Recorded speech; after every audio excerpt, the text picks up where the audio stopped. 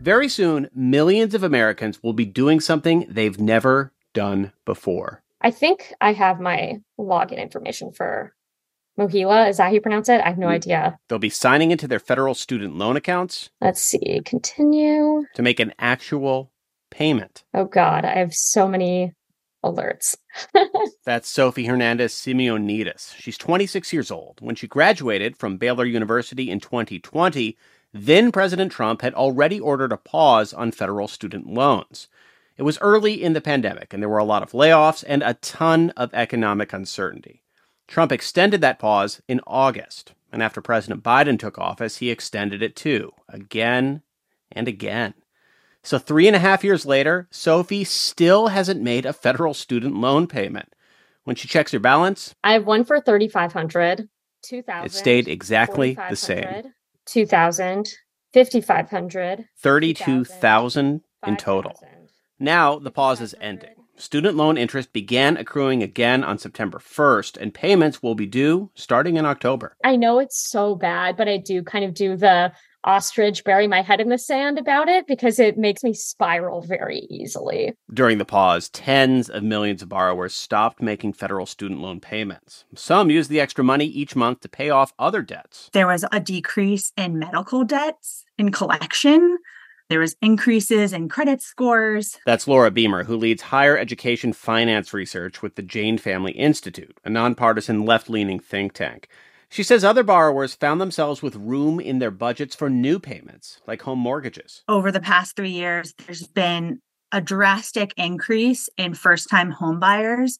We think that is definitely related to the repayment pause on top of the lowest interest rates. But Bieber worries that after 3.5 years, a lot of families have adjusted to a budget without a student loan payment. Plus, many Americans expected Biden's loan forgiveness plan would cut or eliminate their balances until the Supreme Court struck it down. The rug was pulled out from under them this past summer. So it's not exactly a rosy picture for student borrowers, and that's unfortunately going to have ripple effects throughout the economy. In Sophie's case, after graduation, she eventually got a job, and full disclosure, she worked as a temp at NPR until last year. Instead of paying down her federal loan, she focused on her private student loans, which have higher interest rates, less flexibility, and they were not paused. And she made a big dent. But thinking about having to pay back both balances now, at the same time, it makes her physically ill. Like, a lot of my income now goes towards student loans, like hundreds of dollars. So thinking about how that would, like, potentially double is really overwhelming for me. Consider this. Millions of borrowers face a potentially daunting return to loan repayment, but there are a bunch of new programs designed to make that more doable. We'll talk to two experts about what you need to know.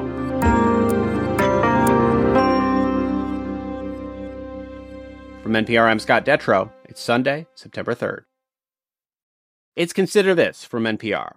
So student loan payments are coming due again, but they might look a lot different than they did 3.5 years ago. We are going to walk through some of the new programs and what borrowers should be doing right now to make sure they are getting the best deal. For that, I am joined by NPR education correspondent Cory Turner. Hey, Cory. Hey, Scott. And Carolina Rodriguez, who's the director of the Education Debt Consumer Assistance Program in New York, a state-funded nonprofit that helps residents navigate student loan repayment. Hey, Carolina. Hello. I'll start with you. How busy is your office right now? We are extremely busy. I want to say last week was probably the wake-up call. I think a lot of people were now seriously thinking about their student loans. How would you characterize the mood of borrowers right now? They are concerned and stressed. We have to remember that inflation is real. So not only are we facing the restart of repayment, but we're also facing wages that have not kept up with the cost of living. So there are a lot of situations where there are literally no repayment plan options that the borrower feels that they can afford right at this moment. So as I said, we're going to walk through a lot of the questions that have been coming in and try to help people put together a plan. Cory, we'll get to some of the more complicated questions shortly, but let's start with the basic one. What if you are someone like Sophie, who we heard from a few moments ago? You have never had to make a payment. Like, where do you start here? You start at the government's website, studentaid.gov. Make sure all your contact information is up to date. If they don't know where you live, email, snail mail address, they cannot find you and bill you. But that won't stop the interest from continuing to grow and grow.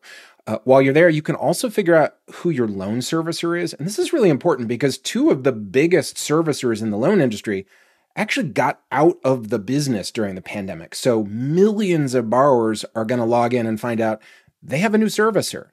Once you've done all that, I think really the most important thing borrowers need to figure out is what repayment plan, and there are a bunch of them, is really right for them. And I cannot recommend enough the Education Department's loan simulator. You can type in your income, family size, how much debt you have, and it will really outline for you the different repayment plans, how much interest you'll end up paying over the long run, and also what your monthly payment will look like, starting in October. All right, so now we have a question. This is from Sophie, who, again, we heard from before in that interesting situation of never having had to deal with this as an adult professional. Right now, I'm a freelance journalist and my income is really all over the place. It's not super consistent. How would any sort of student loan repayment plan affect the way that I repay if I don't have consistent employment? So, Carolina, what do you think? How should she pick a repayment plan here when income is inconsistent? Regardless of whether your income is consistent or inconsistent, you should know that usually the federal government for income-driven repayment plans is going to use your last year's tax filing. If your income has decreased significantly, you can always provide updated income information. For a lot of new borrowers that may not have a solid job, I definitely recommend they explore the new SAVE plan. And the key about that plan is not only that they will be able to get an affordable repayment plan option, which could be as low as $0 if their income is below $32,000 for a household size of 1. But I think the best part is that SAVE will not allow the interest to accrued if their required payment doesn't cover it. So the SAVE plan, Corey, you have reported on this. You've described it as loan forgiveness in slow motion.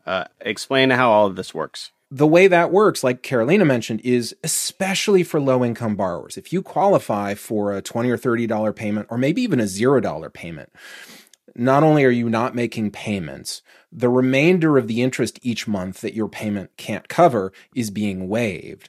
But this plan also comes with the promise of loan forgiveness. So for undergraduate loans, that forgiveness comes after 20 years.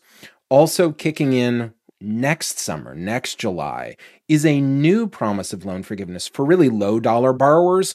I think about these folks generally like community college borrowers. If they borrowed less than $12,000 total under the SAVE plan, they can qualify for forgiveness after just 10 years. A lot of people will qualify for forgiveness. It will take a while. Again, it is slow motion. This is not the big Biden plan the court struck down. But nevertheless, this is going to help a lot of people. Let's go to another question from a borrower. My name is Steve Kalki, and I live in Houston, Texas. And my question is, why does it take so long for my loan servicer to respond or to approve my documents or to really get any answers back to me in a timely manner? Corey, what do you make of that? Ooh, that is a good question. Here's the short of it. I reported back in January that the Office of Federal Student Aid, which manages the federal student loan portfolio, it got flat funded. And so it's essentially trying to do something utterly enormous and unprecedented right now, getting more than 40 million borrowers back into repayment. And it's trying to do it with not a dime more of funding than it had last year. And so what you have right now are budget cuts and servicers trying very quickly to staff up, and it's just not going to be pretty. And so my advice to borrowers is do not wait until October 1st, because I assume the closer we get to October 1st, the more time you're going to spend on hold with your servicer. And I don't see any reason to believe it's going to get better. Carolina, you said at the beginning how much more demand your offices are seeing come in. Do you think servicers have the staffing they need right now? They do not have the staffing, and what's another layer of concern is that they are hiring new staff, and all that staff is going through training. So my experience so far when I call is that they're providing the wrong information. But I do want to highlight something that is really important. If you're not able to reach your student loan servicer, if you're getting wrong information, you need to help us hold them accountable. And you should be filing a complaint with the FSA Ombudsman. You can do that online through studentaid.gov. And that is just going to help you have a trail of paperwork and get a more timely response to your issue. Anything else that you think should be top of mind for somebody who may just be dealing with this for the first time this weekend as this kind of sinks in? Don't be alarmed if your first invoice is high, meaning you're being asked to pay an amount that you cannot afford. Borrowers who enter repayment for the first time are placed on the 10-year standard plan. Know that you can, again, go to studentaid.gov and potentially enrolled in the SAFE plan, which, depending on your income, should be more affordable. Corey? So I actually want to mention one thing that won't impact newer borrowers, but could be utterly life-changing for older borrowers. And that is that right now, behind the scenes, the education department is basically going into their payment histories and giving them retroactive credit for big chunks of time that didn't used to count, but now they're going to count it towards loan forgiveness under income-driven repayments rules. And that could be really life-changing. I was just on a Zoom call a couple days ago with a borrower. She logged into her account. She'd been in repayment for 21 years, and her loans had disappeared overnight because of all the back credit she got as part of this, what the administration is calling one-time account adjustment. That was NPR education correspondent Corey Turner and Carolina Rodriguez with New York State's Education Debt Consumer Assistance Program.